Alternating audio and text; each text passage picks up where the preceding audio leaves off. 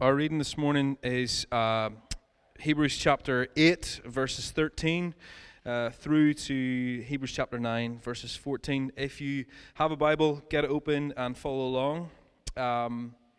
In Village, we believe that the Bible is not just some ancient book. We believe it's God's Word. We believe that the Bible is what it says that it is, that it's God's Word, that it's active and living, that it can speak right to the core of who we are.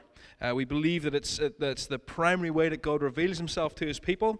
And because of this, think about this for a second, that God, wherever you are this morning, in your living room this morning, that God is, through what I'm about to read, speaking directly to you to change your heart, to change your life, to become more like him, to become more like Jesus, and to be more fulfilled.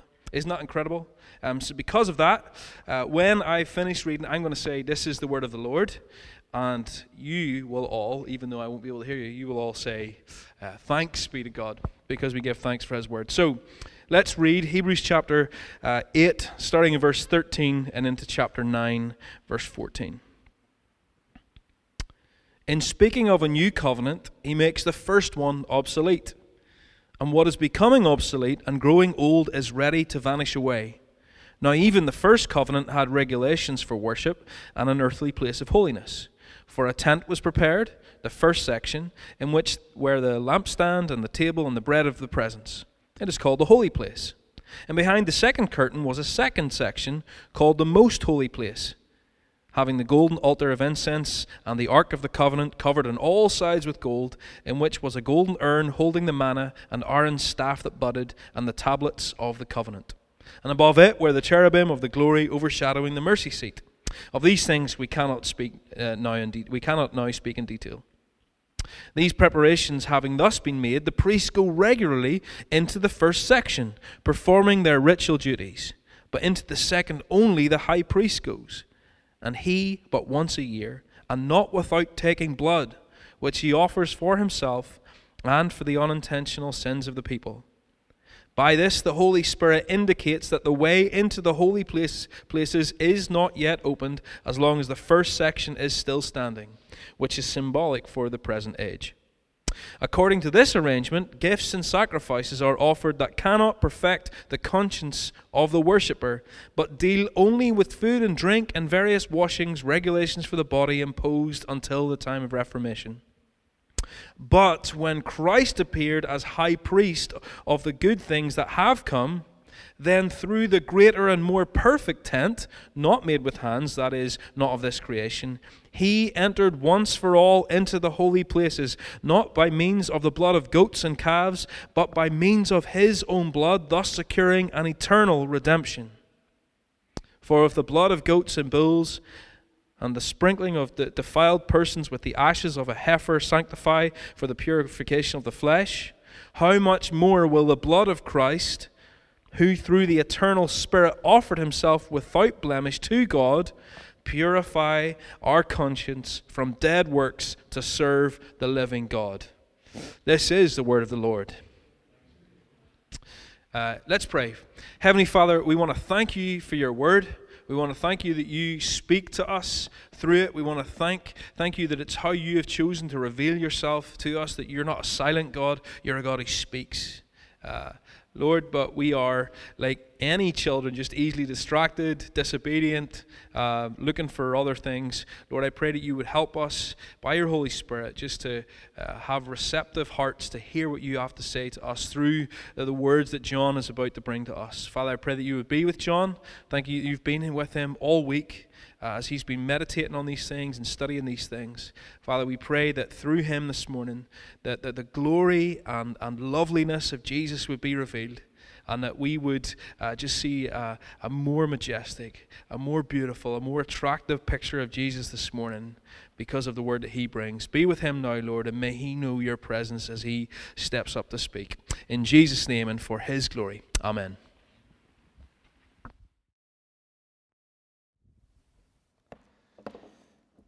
Thanks, mate. Well, hi, good morning, everyone. We obviously wish we could be together. We had our kind of pre-gathering prayer, and it was just, just kind of grieved that we can't be together, obviously even in a time of sorrow. The church wants to be together physically, so the Lord will bring us through. So I'm just going to kind of jump in. We're in Hebrews 9 this morning. Let me just remind you the main message of Hebrews again is that Jesus is better. He is more excellent. He is far superior than anything. The writer is going to specifically talk about how superior he is than all that came before him. Let me just remind you again as well who the audience is of this kind of sermonic letter that the writer is writing to. He's writing to Jews who have become Christians. And these Jews who have placed their faith in Jesus as their Messiah now associate with his people and his church. That new faith has brought about hardships. Persecution is ahead of them, and they are very tempted with giving up on this faith and reverting back to their old ways. And the writer is writing to them to plead with them to remember just how better Jesus is than what they had before. Really, for 7 chapters, he's been showing us the surpassing greatness of Jesus Christ.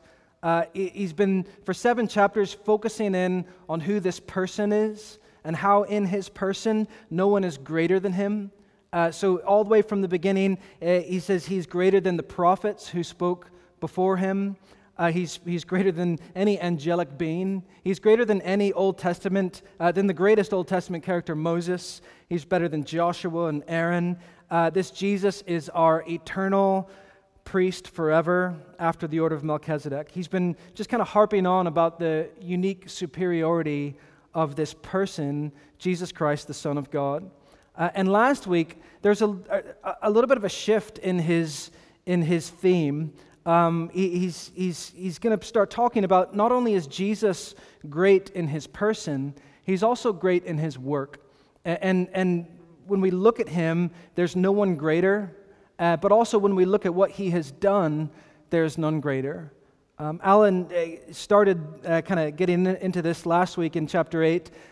He showed us that he has brought us a new covenant, a better covenant.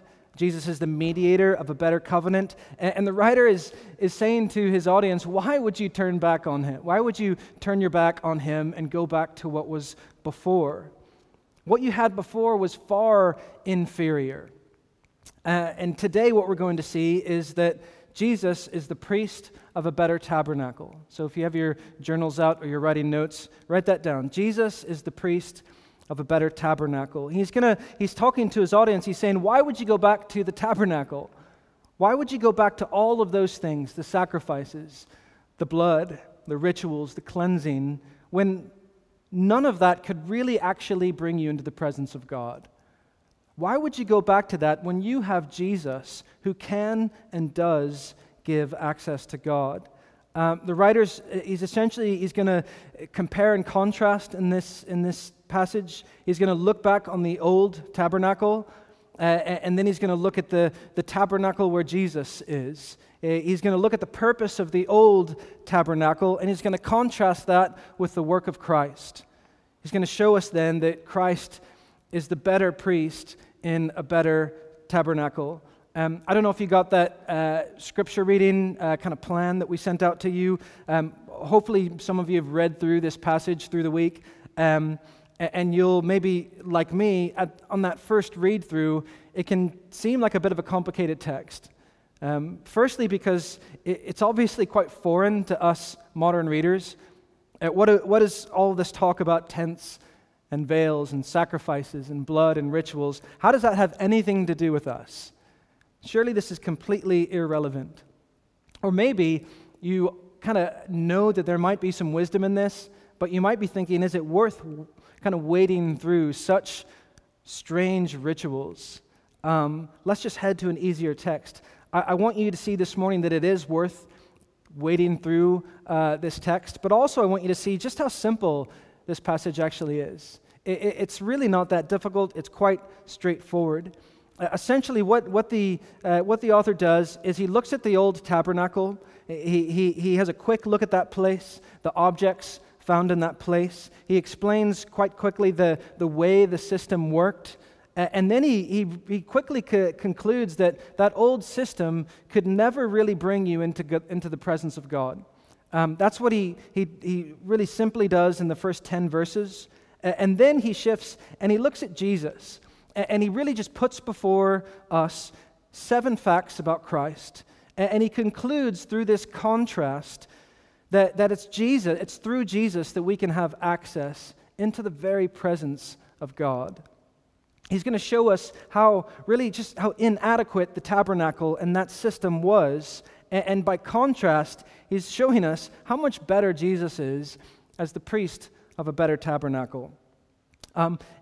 Christianity is a religion of access. That's the very center of the gospel message that we proclaim is access. The gospel, it shows us the way into the presence of God. It shows us the way that we can come to Him, that we can know Him, that we can be accepted and embraced by Him. The gospel shows us how we can enjoy Him.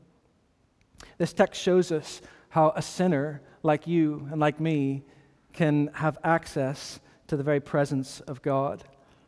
We're going to just kind of look at the text in 2 sections. The first part, verses 1 to 10, we're going to look at, essentially you can kind of give that section this title, How It Was. And then we're going to look at verses 11 to 14, and you can give that section the title, How It Is.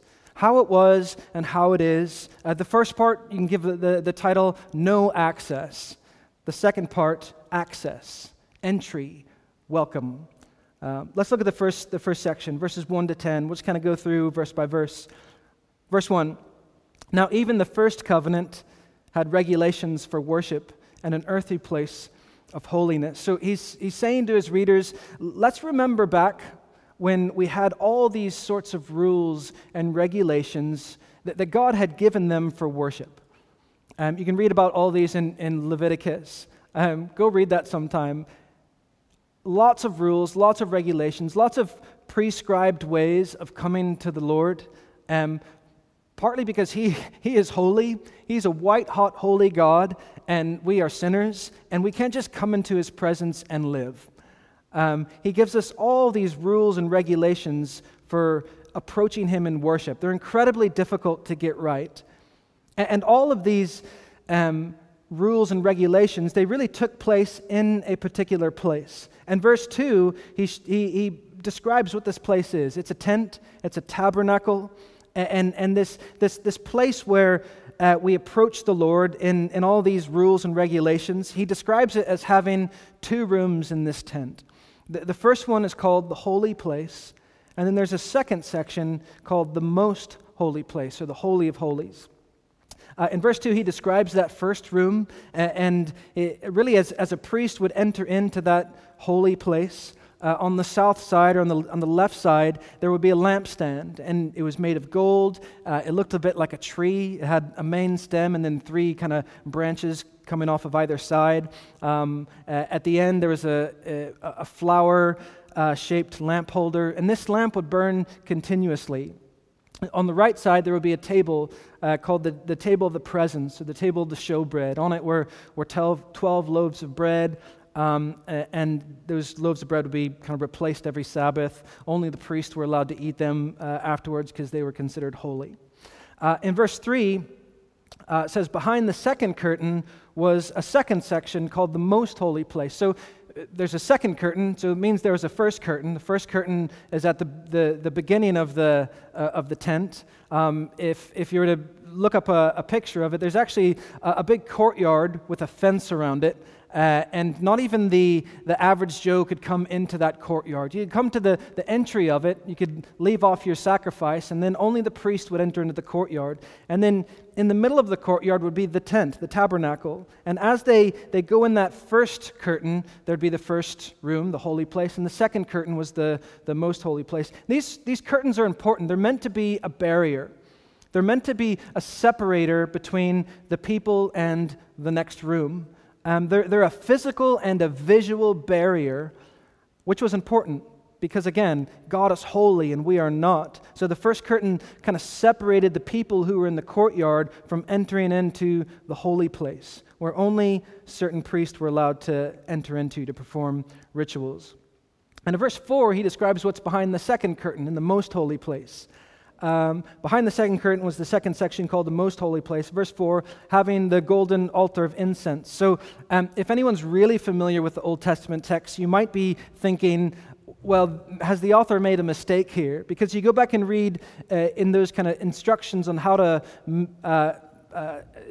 erect the tent and where to place everything. And the altar of the incense was, it seems to be located on the first side of that veil in the holy place. So why does he describe the most holy place as having the altar of incense? Well, it's because that incense and that altar was, although it kind of burned continuously, it was more associated with the ministry of the Holy of Holies. So the high priest would always enter into that room with this cloud, this burning of the incense. It's not really his point, so we'll kind of move on. The second object he mentioned that's in the most holy place was the Ark of the Covenant. You're all pretty familiar with that holy chest covered in gold. Inside of it was the jar with the manna, Aaron's staff that budded, these 2 stone tablets that were inscribed with the 10 Commandments. And then in verse 5, you see a final object. He says, the cherubim of glory overshadowing the mercy seat. The mercy seat was a golden slab on top of the Ark of the Covenant, and on it were these 2 heavenly cherubim, kind of wings overstretched, overshadowing this. And this was where the very presence of God would rest. In Exodus 25, God told Moses, "There I will meet you, from above the mercy seat, from between the 2 cherubim that are upon the Ark of the Covenant." It's an incredibly special place. This is the presence of God dwelling. But then he says, of these things I cannot now speak in detail. So he quickly moves on. He could have done like a deep dive into the exposition of these things because they're important, they're symbolic. We tend to think of this as just quite abnormal and wacky, but don't. These things are all symbols that point to something greater. Everything in this tabernacle, in this tent, point to Jesus in the end. Even the tent itself, this tent where God's presence dwelled among his people. Jesus, it's a symbol, it's pointing towards Jesus. In John 1, it says, when the Word became flesh, he dwelt among us, he tabernacled among us. But the exposition of all of these symbols isn't the writer's main point. So he doesn't linger here. He moves on to get onto his subject. So we'll follow his lead. Verse 6, he gets onto his subject. He says, "These preparations having thus been made, the priests go regularly into the first section, performing their ritual duties." So this is the duties of the priests. They would enter into that first room, the holy place, and they would go in there daily, in the morning and in the evening, in and out to perform their ritual duties. They'd go in and they'd trim the lampstand to make sure it was lit constantly. They'd change the bread on the table. They'd make sure the incense was well stoked and going. All of this work. But verse 7 says the one thing they would never do was enter into that second room. Go past that second curtain into the most holy place.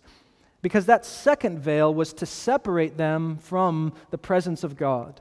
No one had access into that Holy of Holies, except for one person on one day a year. And you read about that in verse 7. But into the second, only the high priest goes, and he only once a year, and not without taking blood, which he offers for himself and for the unintentional sins of the people. So this is this one day a year that this high priest is able to enter into this room. It's the Day of Atonement. You can read about it fully in Leviticus 16. I encourage you to go read that sometime this week. It lays out all the detailed instructions for how this priest would go about entering into the presence of God. It's incredibly prescribed. There's washings, there's garment changes, there's sacrifices, there's incense burnings. Then there's more washings and more garment changes and more incense burnings and more sacrifices. Everything was strictly laid out. God is holy, and he requires everything to be perfect and done in a certain particular way in order for this person to enter in and live. And then even when he does enter in, On this one day, he only goes in twice, very briefly. The first time, he carries the blood of a bull to atone for his own sins and for the sins of his household. And then he comes in a second time with the blood of a goat for the sins of the people at large. So the most holy place, the place where God's presence dwelled, was completely off limits to everyone. Even the high priest was barred from entering in, except for this annual occasion, and even then he couldn't just waltz in. He had to bring with him blood offering, a payment for sins. Imagine that. Imagine this entire system, all these regulations and rules and rituals for cleansing, all for the sole purpose of gaining access to God. Yet for 364 days a year, that room remained completely empty. No access whatsoever. All of this that the entire nation would participate in was for a single day, for one person to be able to tremble in for mere minutes. I'm going to burn some incense, I'm going to sprinkle some blood, and then I'm going to get out. It was laid down that he must not stay long, lest he put Israel in terror. So the people would literally watch with bated breath. And when he would come out of the presence of God still alive, there would be a sigh of relief like a gust of wind. And then in that evening, the priest would hold a feast, a party, because he had been in the presence of God and come out alive. It makes you wonder why. What is the point of all of that? That's a good question. And the writer gives us the answer to that question in verse 8. Verse 8, after looking carefully at the tabernacle, the writer tells us through all of this, God is teaching the world a lesson. So again, don't look down on this system. Don't look down on the tabernacle, because there is purpose in it. And there is grace in it. After all, where did it come from? Who gave the Israelites this tent and this system? God did. We saw that last week. God instructed Moses in the erection of this tent. God's Spirit gave Moses these plans, and they were to serve as a copy, as a shadow of heavenly things. So they were to point the people to something greater.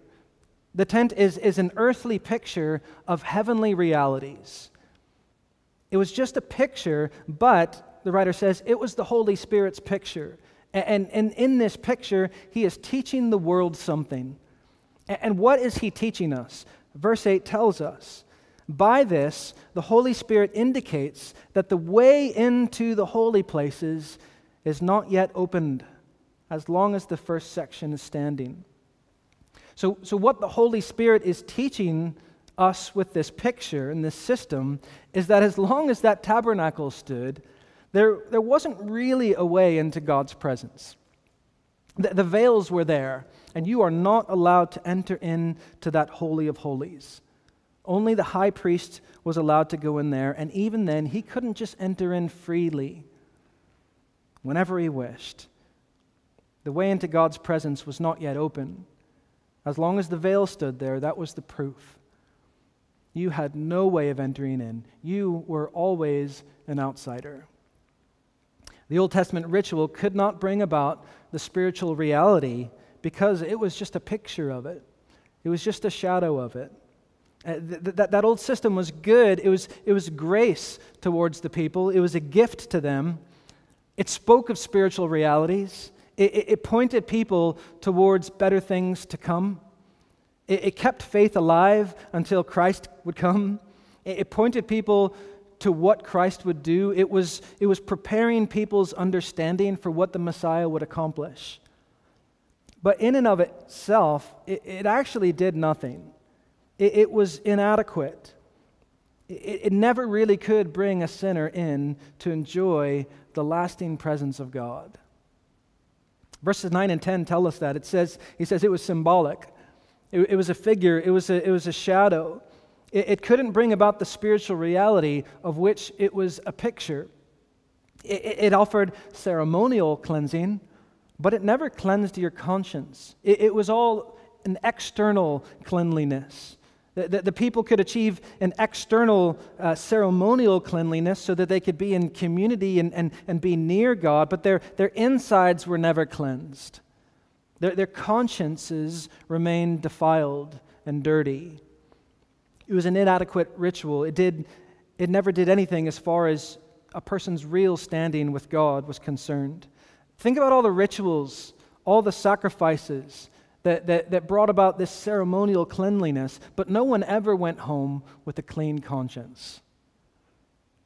The whole system spoke of gaining access to God, but it didn't actually deliver that access. If it wasn't for the fact that it was speaking of something better to come and pointing people towards something better to come and preparing them for what was to come, it would have been pointless. That's verses 1 to 10. That's the way it was. Lots of work, but never any access. No entry for the people. Now we look at verses 11 to 14. That's how it was. It sounds exhausting. Lots of constant work, day after day, year after year, all the while really not getting the people anywhere but Christ. Circle those words in your Bibles, in your scripture journals. Circle those 4 words, but when Christ appeared. That's how it was, no access, but Christ appears. This is when everything changes. This is when hope arrives. Did you notice in verses 9 and 10, the writer, he's mentioning 2 different times or 2 different ages. He's been speaking of the tabernacle, and he says it was symbolic for what he calls the present age. Now, I don't think he's talking about our present age that we experience as the church. I think he's kind of speaking in past tense there. That time of the tabernacle and the temple and that old sacrificial system. That time of lots of work, yet no access to God. That age with all of its arrangements of sacrifices and gifts, he says, yet could never cleanse the conscience of the worshiper. All those washings and regulations that didn't really get you anywhere. But at the end of verse 10, he's anticipating a time to come that he calls the time of reformation. What's a reformation? It's a reordering of things. It's a new and improved and better way. And that time of reformation is what verse 11 describes. That this great reordering of things is accomplished by our great reformer. Not Luther or Calvin, but Jesus Christ. When he appears as high priest of the good things that have come, the better things. And this is when the writer begins this great contrast between the old ministry and the new ministry. And he gives us these 7 facts about Christ as the priest of a better tabernacle. We'll just kind of make our way through and look at those. The first one, verse 11, is he's a better priest. Verse 11, but when Christ appeared as high priest of the good things that have come. Do you notice what he said there? Did you catch what he said? This writer saying that now that this time of reformation has come with the arrival of Jesus Christ, the good things to come are now the good things that have come. That those good things have been brought about. When Christ appears as high priest, the good things are here. When Christ appears, the shadows have given way to the perfect and abiding reality. So remember what we've been talking about, the tabernacle and that priestly system, they were a figure. They were a foreshadow.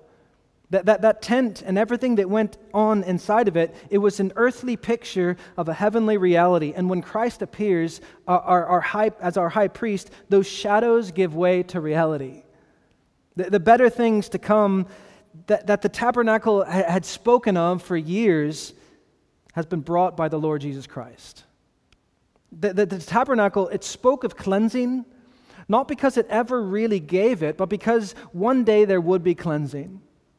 It spoke of access with God, not because it ever really gave it, but because one day there would be access. It spoke of acceptance with God, not because it ever gave it, but because one day there would be acceptance with God. It spoke of intimacy with God, not because it really gave it in any way at all, but because one day there would be intimacy and nearness with God.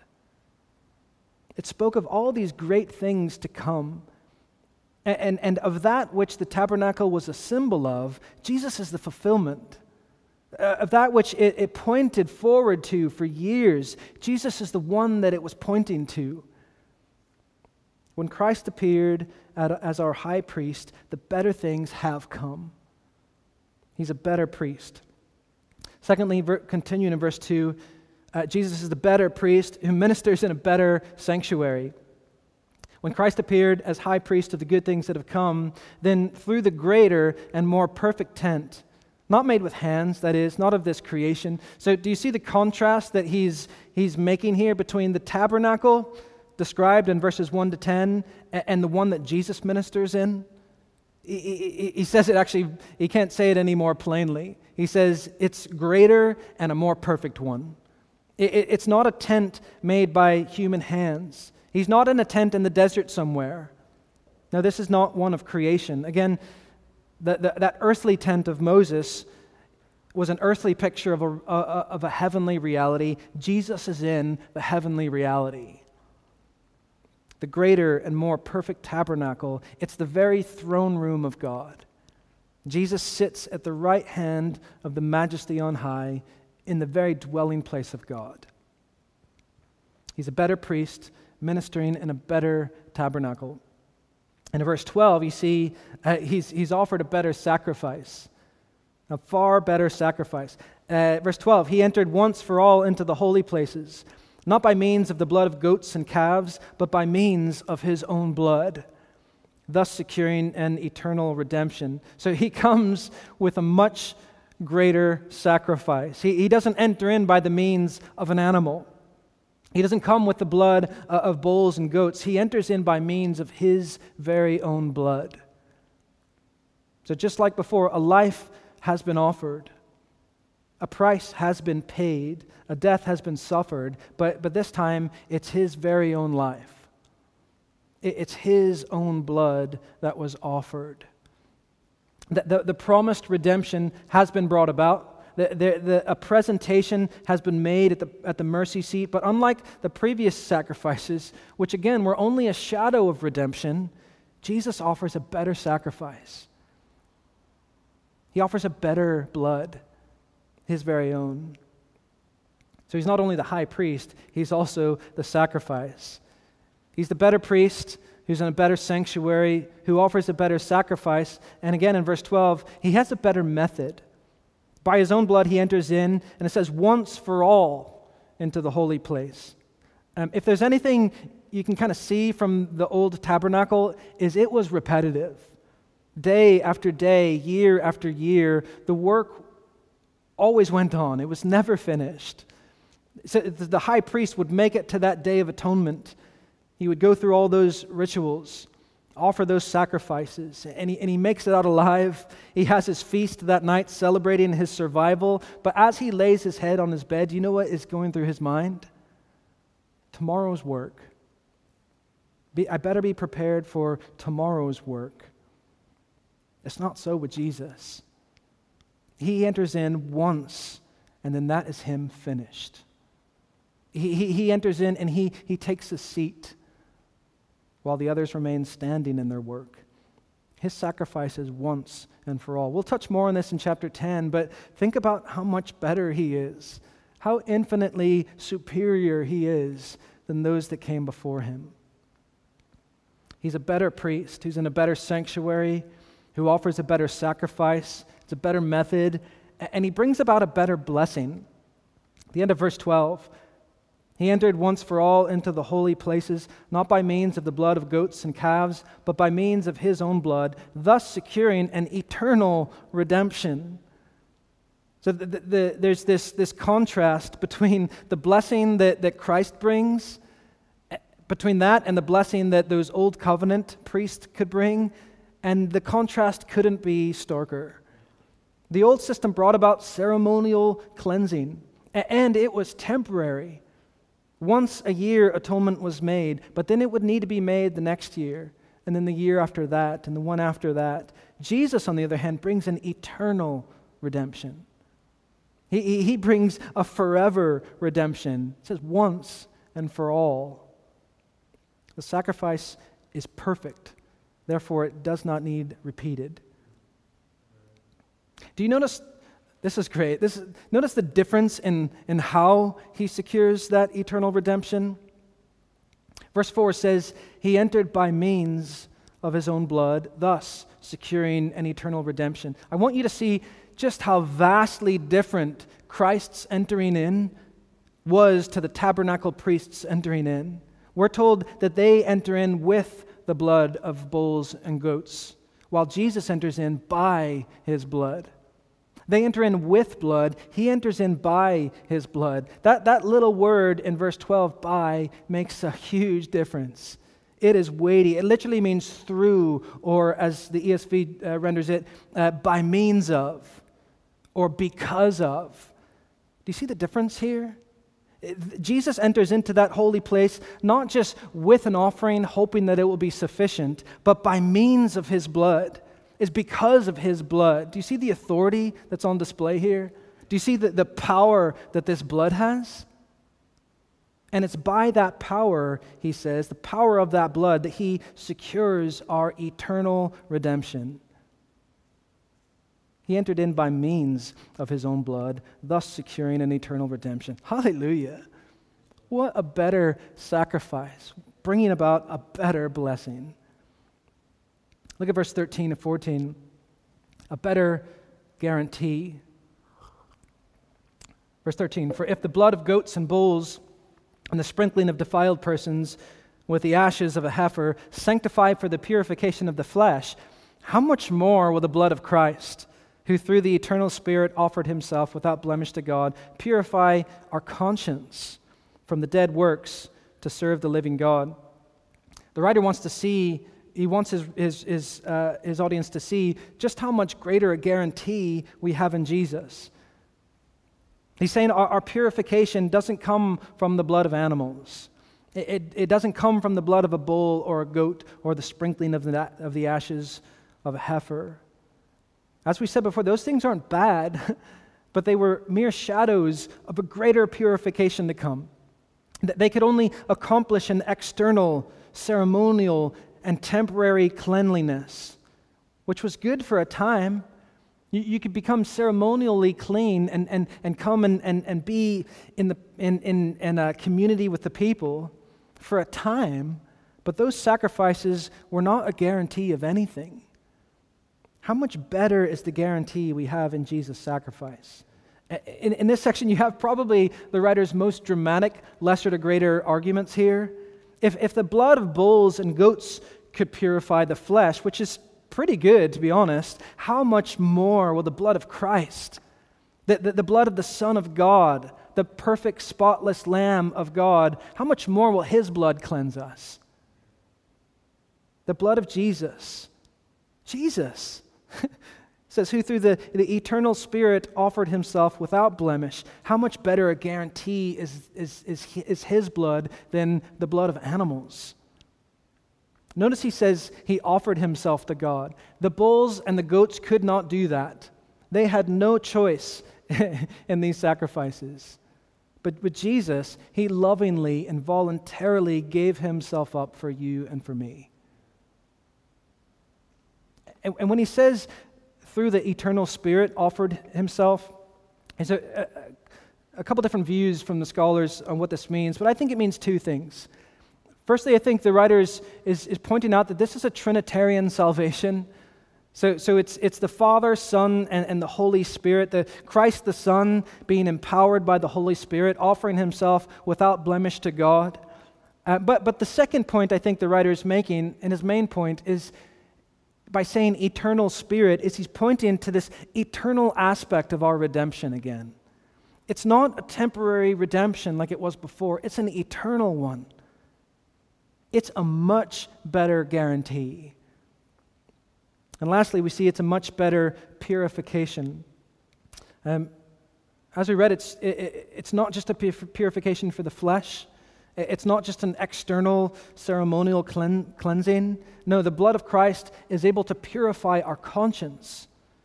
This is a cleansing of the inside, of the deepest recesses of our hearts. Remember all those sacrifices and rituals and cleansing, but no one ever went away with a clean conscience. There was always this inner guilt. There was always thinking ahead to what came next, the next purification. I better have my next sacrifice ready because I'm going to need it. That's not how it works with the blood of Jesus. With His blood, when it is applied to us, it purifies even our consciences. Through His sacrifice, we are able to stand forever guiltless, without the fear of condemnation. Isn't that such good news? And notice what it says He purifies our consciences from: dead works. He mentioned this in chapter 6, verse 1.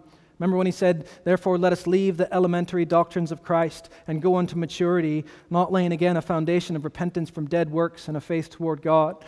So his point is, because of this once and for all perfect and sufficient sacrifice that is able to cleanse your dirty conscience, you no longer have to perform these dead works. These works get you nowhere. These works of trying to gain access to God, trying to claw your way closer to Him, He's saying you are free from that. Sam Storm says another word for dead works is religion. He says religion is an attempt to motivate people to do good works on the basis of their feelings of guilt. Let me say that again. Religion is the attempt to motivate people to do good works on the basis of their feelings of guilt. The gospel, on the other hand, calls people to good works, but on the basis of the forgiveness of guilt. Religion says, you're obviously feeling incredibly guilty and dirty and defiled, so here's what you need to do. You need to go to work for God. You need to pray more. You need to give more. You need to serve more. The gospel, on the other hand, says the problem isn't that you feel guilty. The problem is that you are guilty. But here is our only hope. Here is the only solution. It's to receive the work that God in Christ Jesus has already done for you. There's no work, there's no amount of things you can do, there's no amount of giving to charity that you can do to gain access to the Lord. There's only one hope. It's to receive the work that God in Christ has already done for you. Listen to me closely. Any work that you're doing in the hope that it will gain you access to God is called dead works. And the good news of Jesus as our better priest and a better tabernacle is that He has already done the work for you. He said it's finished. There's no more sacrifices. There's no more work to be done. You need only to receive it by faith. Receive His work by faith, and it will cleanse even your defiled conscience. Not only does He save us from something, it says He saves us to something. He purifies our dead conscience from dead works and to serve the living God. So salvation brings people into God's service. There is work being done. With a conscience cleansed from deeds that are spiritually fatal, we are set free rightly to serve the living God. But do you see the difference in the work here? Do you see the difference in the service? No longer do we work to gain access. We serve because we have been set free. We don't work for anything. We work because of something. There's now joy and there's peace in our new service. The author is saying, how could you abandon this?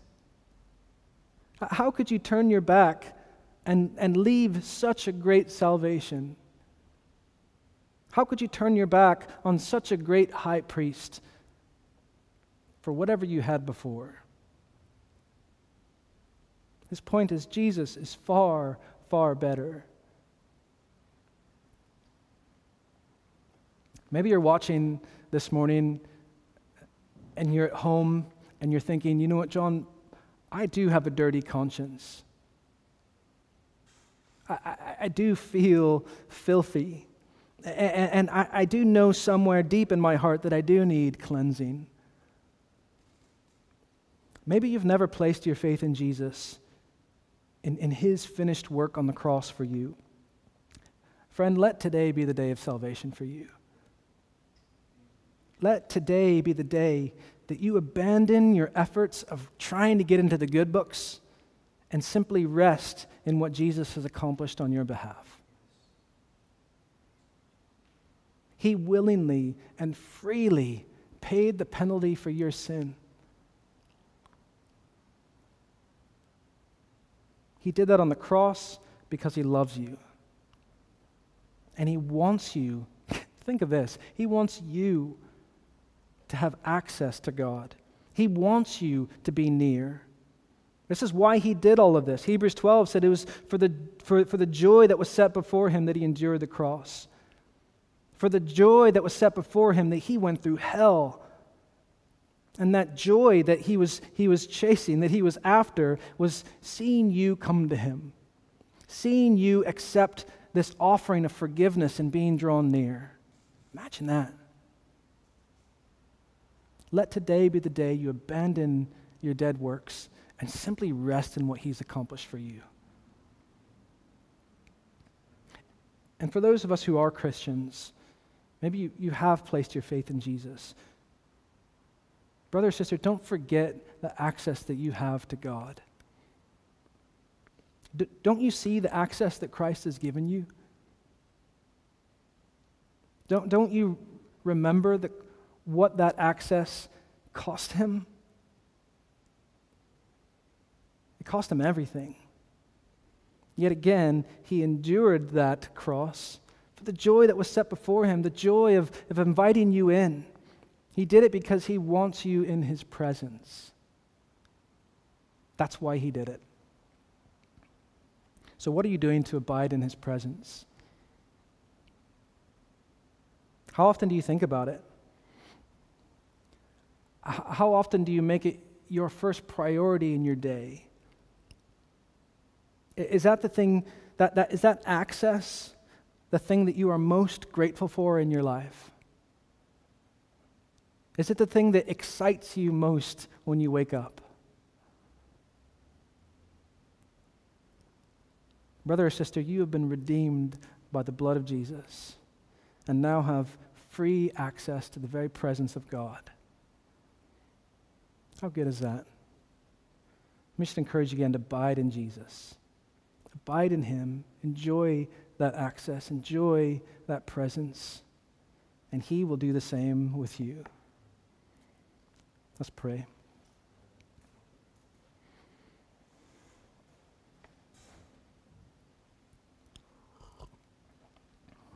And Father, we love you. We confess that love for you is not the natural state of our hearts.